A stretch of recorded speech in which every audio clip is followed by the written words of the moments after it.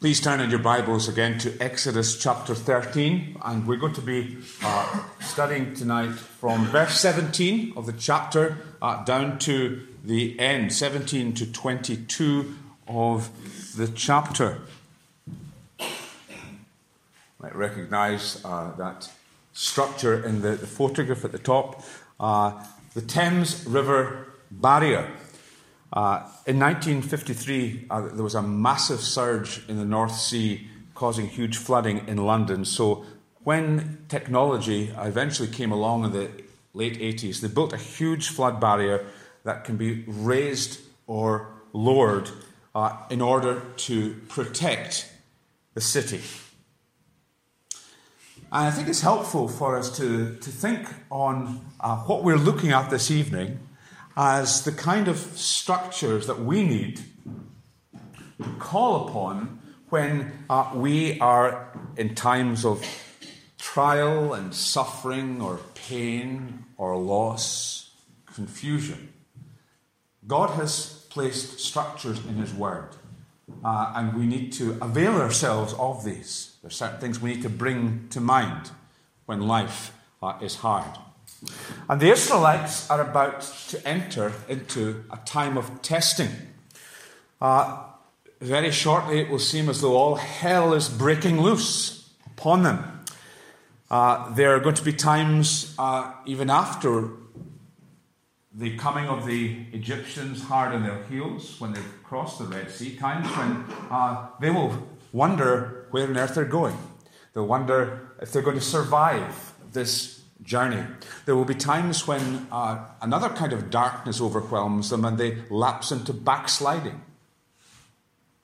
But at their best, they'll be a people who are learning to be pilgrims, who are learning what it is to trust God even in dark times.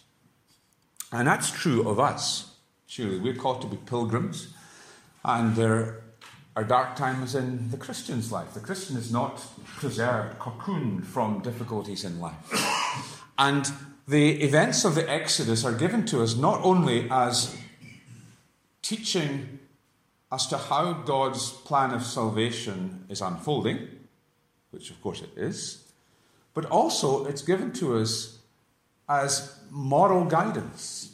It's giving helps to us for our pilgrim journey. That's Paul's point in 1 Corinthians, where he says, I do not want you to be unaware, brethren, that our fathers were all under the cloud and all passed through the sea, and all were baptized into Moses in the cloud and in the sea, and all ate the same spiritual food, and all drank the same spiritual drink, for they were drinking from a spiritual rock which followed them, and the rock was Christ.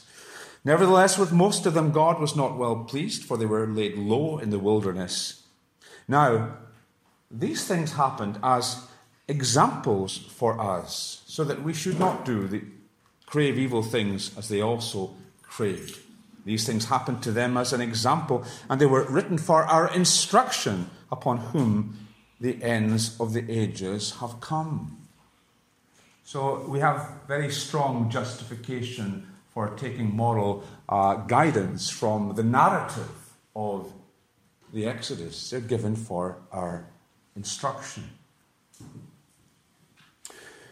Verses 17 to 22 are a kind of curtain raiser on some very dramatic action.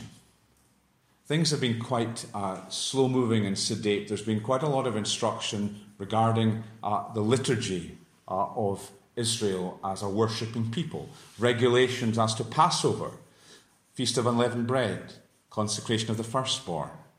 And then, bang, when we get into chapter 14, we have real white-knuckle excitement.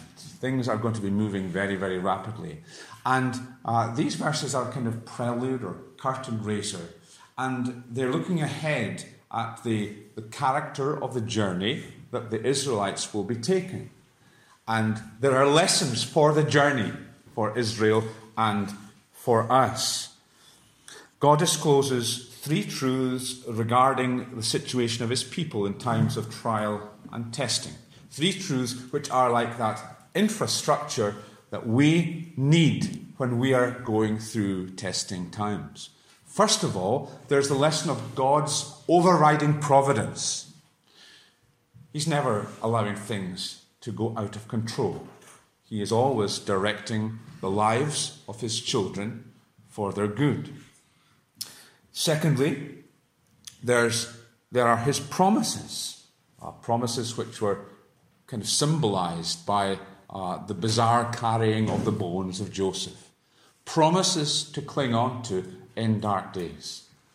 And then there was the presence of God in the cloud and the fire that went with Israel during her pilgrimage in the wilderness. God's providence, God's promises, and God's presence.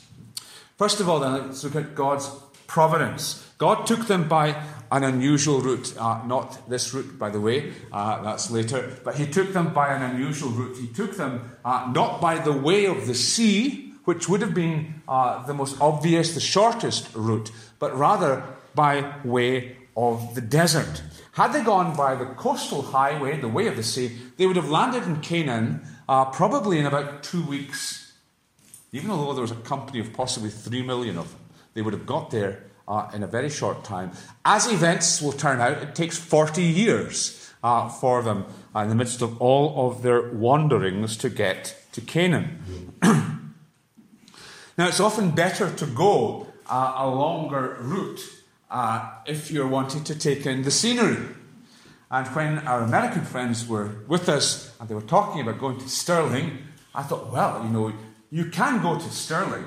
The quick route, you can go along the motorway and be there in about 25 minutes, but much better, really, to go the scenic route. And I suppose if we asked all of you here tonight, you would have your own different ways of where you could make the route a little bit more interesting. I would probably take them over the Campsies, over the Crow Road, and then you can either go to the left or the right. You're very close to Loch Lomond. You can go to the western direction. Or you can come round the end of the Carse of Stirling and down through Kippen. And there's Flanders Moss. There's the Lake of Menteith, Scotland's only lake. And you come down through all of this lush farmland in the Carse, and you're approaching Stirling, where you're seeing the castle in its most dramatic way. The scenic route. But of course, time was of the essence, and so they didn't opt for the scenic route. They went to the direct route. And that's usually the case with us in life also. And yet, although we would like to get to our preferred destination, we'd like to see our life moving along rapidly and in an orderly fashion, isn't it the case so often that instead of the M1 or the M80, we are taking lots of B roads, and sometimes our lives seem to be going up dirt tracks, and we're wondering where the Lord is taking us. You might be by nature a very focused person with a clear idea of where you think your life is going, and that's usually a good thing. But when God takes you the scenic route, that can be perplexing.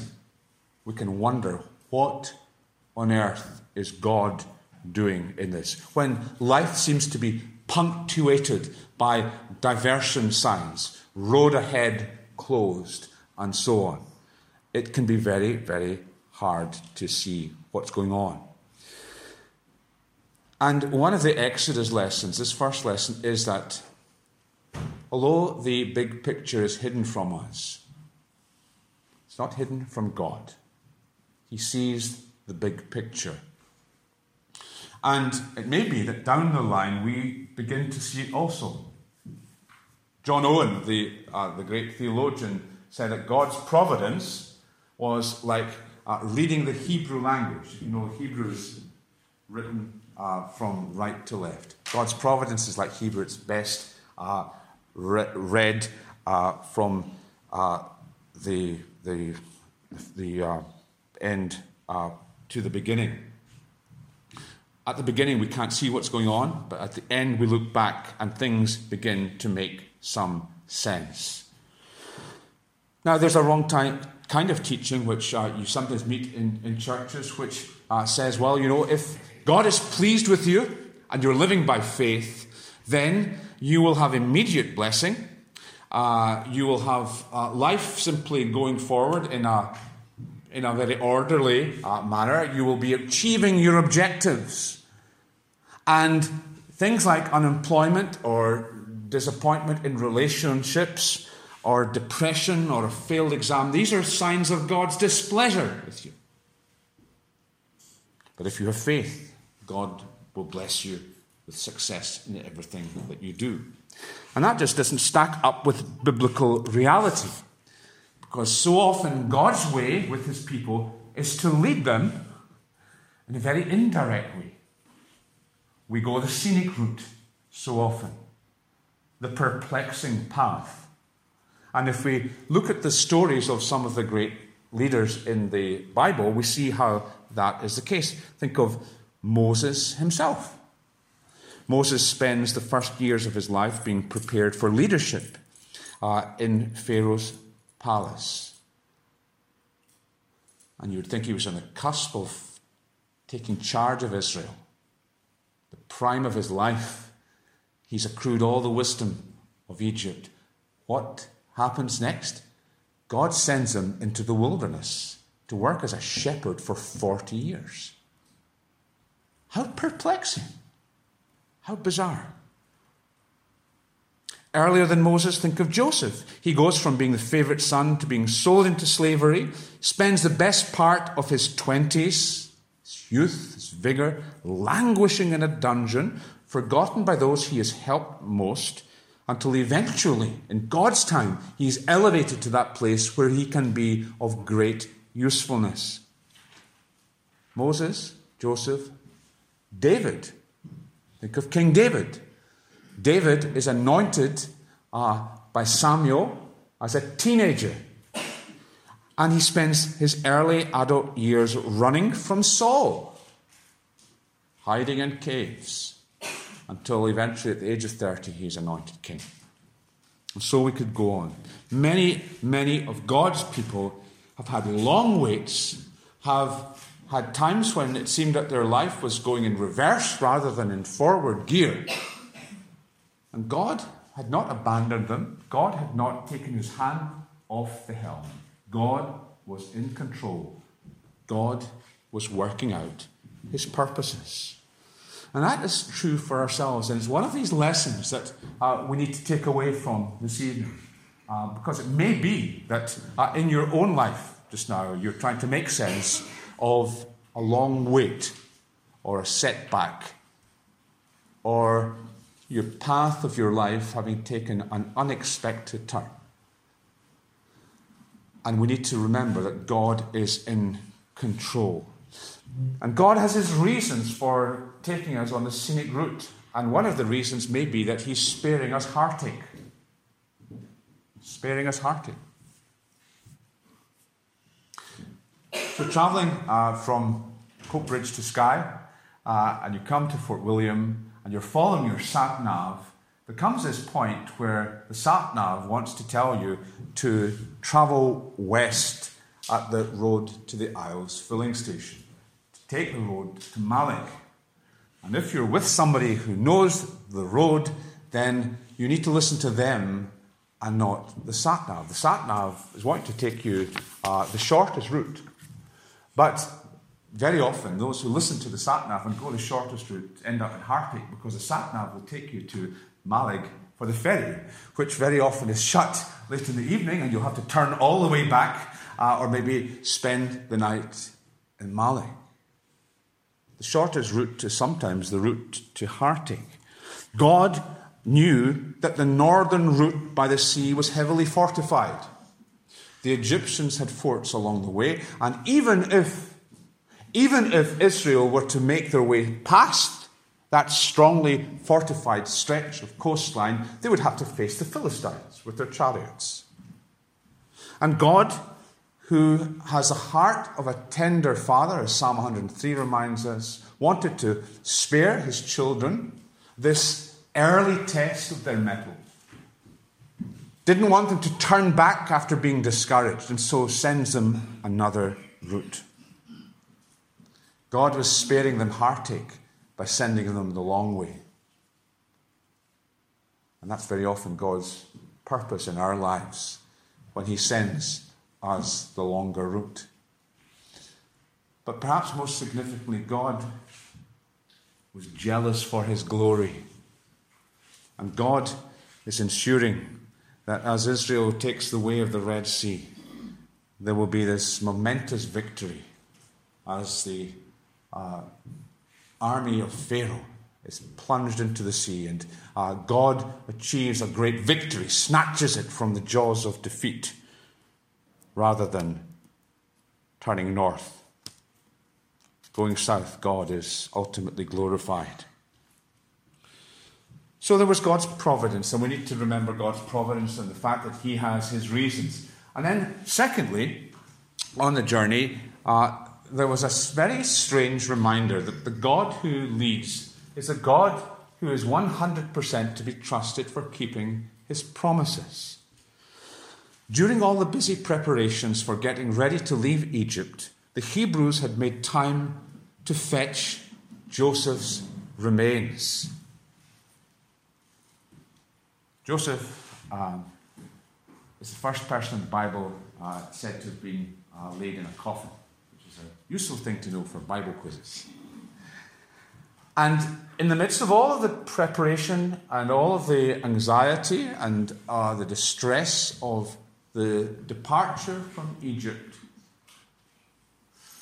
Moses and the leaders remember that Joseph had asked them to take his bones with them when God would eventually keep his promise. The promise he had given to Abraham and lead the people to the promised land. At the end of Genesis, Joseph said to his brothers, "I am about to die, but God will surely come to your aid and take you out of this land to the land he promised on oath to Abraham, Isaac, and Jacob." And Joseph made the sons of Israel swear an oath and said, "God will surely come to your aid, and then you must carry my bones up from this place." And the writer to the Hebrews cites this as an instance of Joseph's faith, that when he was dying, he made his brothers swear that they would take his bones up from this place, because he believed the promise that God had made to Abraham, Isaac, and Jacob, and he believed that there would be a time when the people would leave, and he wanted to go along for the ride. God kept his promise, and here was a significant occasion when Joseph's bones are being taken, just as Joseph had requested, to the land of promise that God had promised so long ago. God is keeping his promise. When they fetched the mummified remains of Joseph, what a grisly task that must have been for them, when there were so many other seemingly more pressing things to do. This was a reminder that God was in the midst of keeping his promise, and an assurance that he would carry on keeping his promise along the way. He's the promise-keeping God. And in the midst of dark times and perplexed times, we need to remember the promises of God. And the Bible is full of promises.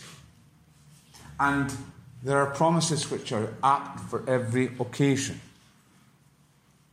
When we feel alone, God has promised, Hebrews 13 verse 5, "I will never leave you." When we feel weak, God has promised, "I will strengthen you," Isaiah 41:10.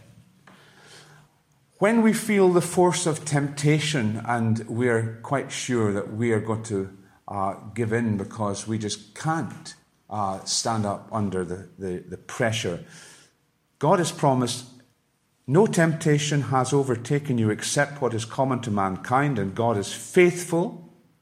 He will not let you be tempted beyond what you can bear.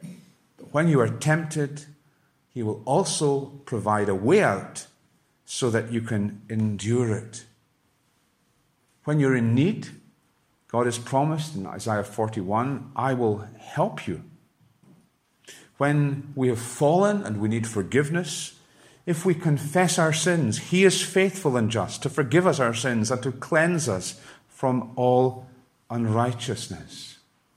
When we're wondering which way to turn, God's promise is guidance. Psalm 25, verse 9, he will guide the meek. Precious promises. The Bible is full of the promises of God, and they are to be claimed, they're to be rested upon. Joseph's remains was this bizarre symbol of the trustworthiness of God. He is keeping his promise made to our fathers, Abraham, Isaac, and Jacob. He will keep his promise to us also. God's people rest on the promises of God. And then finally, the people are assured of God's presence. We read, by day the Lord went ahead of them in a pillar of cloud to guide them on their way, and by night in a pillar of fire to give them light so that they could travel by day or night. Neither the pillar of cloud by day nor the pillar of fire by night left its place in front of the people. What this was, the pillar of cloud and the fire by night, was a representation, an appearing of the living God who is unseen, who cannot be seen by the human eye. What the theologians call a theophany. God was in the cloud. And the Israelites would later on refer to the dazzling majesty of God as he came down in a cloud to the tabernacle. They'd call it the Shekinah, God's Shekinah glory. And as he came to the tabernacle, so also he would come to the temple and he would fill the temple. Speaking of his presence with his people. The blessing of having God. Why was Israel blessed? Blessed is the people whose God is the Lord. They were the nation amongst whom God had chosen to dwell. He had made Zion his abode. But we are so much more privileged because the Son of God himself has come down. And John speaks of him tabernacling amongst us. We beheld his glory. The Shekinah came into human form in Jesus of Nazareth. We beheld his glory. Glory as of the only begotten of the Father, full of grace and truth. God's glory coming, dwelling in our midst. And then, better still, the Lord Jesus, before he is taken up into heaven, tells the disciples that it is better for them that he, Jesus, should go, because if he went, the Holy Spirit would come. In 1 Corinthians chapter 10, Paul tells his readers that they have now become, or their bodies have become temples of the Holy Spirit. Ephesians 3, Paul prays that out of his glorious riches he may strengthen you with power through his Holy Spirit in your inner being, so that Christ may dwell in your heart by faith.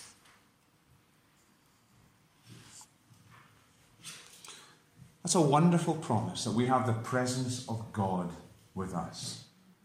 When we're struggling in life, when we don't know what's happening, when our life is kind of put on hold, as it were, we need to know that God is providentially in control. And we need to claim the promises of God. But aren't we on exquisite ground when we also realize God is with us? We have his presence. Jesus has come and manifest himself by his Holy Spirit. David knew this. Of all people, David knew what it was to face treachery, to face opposition, bodily danger. And then in the Psalm 23, though I walk through the valley of the shadow of death, I will fear no evil. Why? Because I'm very strong? No, because you are with me. You are with me. Precious truth. When we're in trouble or feeling alone, Jesus is with us. We have his presence. You know, in normal circumstances, when we're feeling alone or troubled, Isn't it good to get a letter, or more likely a text or an email from someone who's very close to us, saying that they're thinking of us, praying for us? How much more wonderful for that person to walk in the door, for their presence to come right near. This is the great blessing of the new covenant believer, to have the presence of God, to know that our body has become the temple of the Holy Spirit. He has come to be with us through all of the inexplicable reversals, to face all of the dangers and heartaches which may be our lot along the way, to be our guide, our comfort, our counsel, every step of the way. The presence of the Lord. To know He is with us. To sense the felt presence of God. This is what Peter's talking about when he speaks in that lovely verse about the joy of the Lord. Though you have not seen Him, you love Him. And even though you do not see Him now, you don't see Him though He is with us. Though you do not see Him now, you believe in Him and are filled with an inexpressible and glorious joy. God's promises, God's providence, God's presence. These are the things God has given us to keep us on our way. Thanks be to God for them. Amen. Let's close singing a hymn which speaks about us actually availing ourselves of the infrastructure that God gives us, standing on every promise, actually taking our stand intentionally on the promises that God has given to us. From the breaking of the dawn to the setting of the sun, I will stand with every promise of your word. Words of power, strong to save, that will never pass away. I will stand on every promise of your word. For your covenant is sure, and in this I am secure. I can stand on every promise of your word.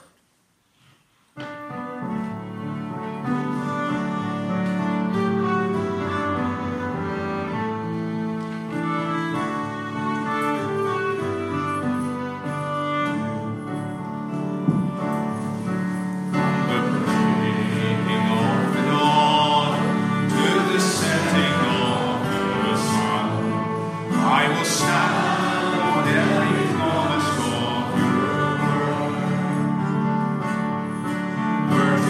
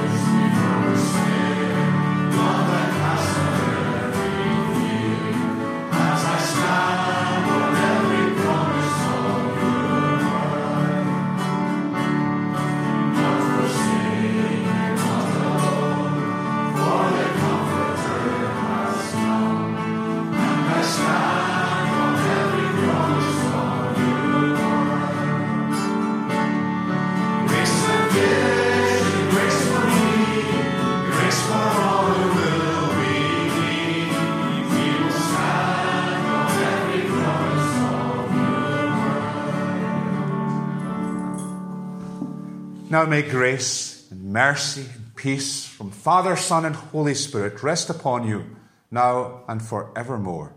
Amen.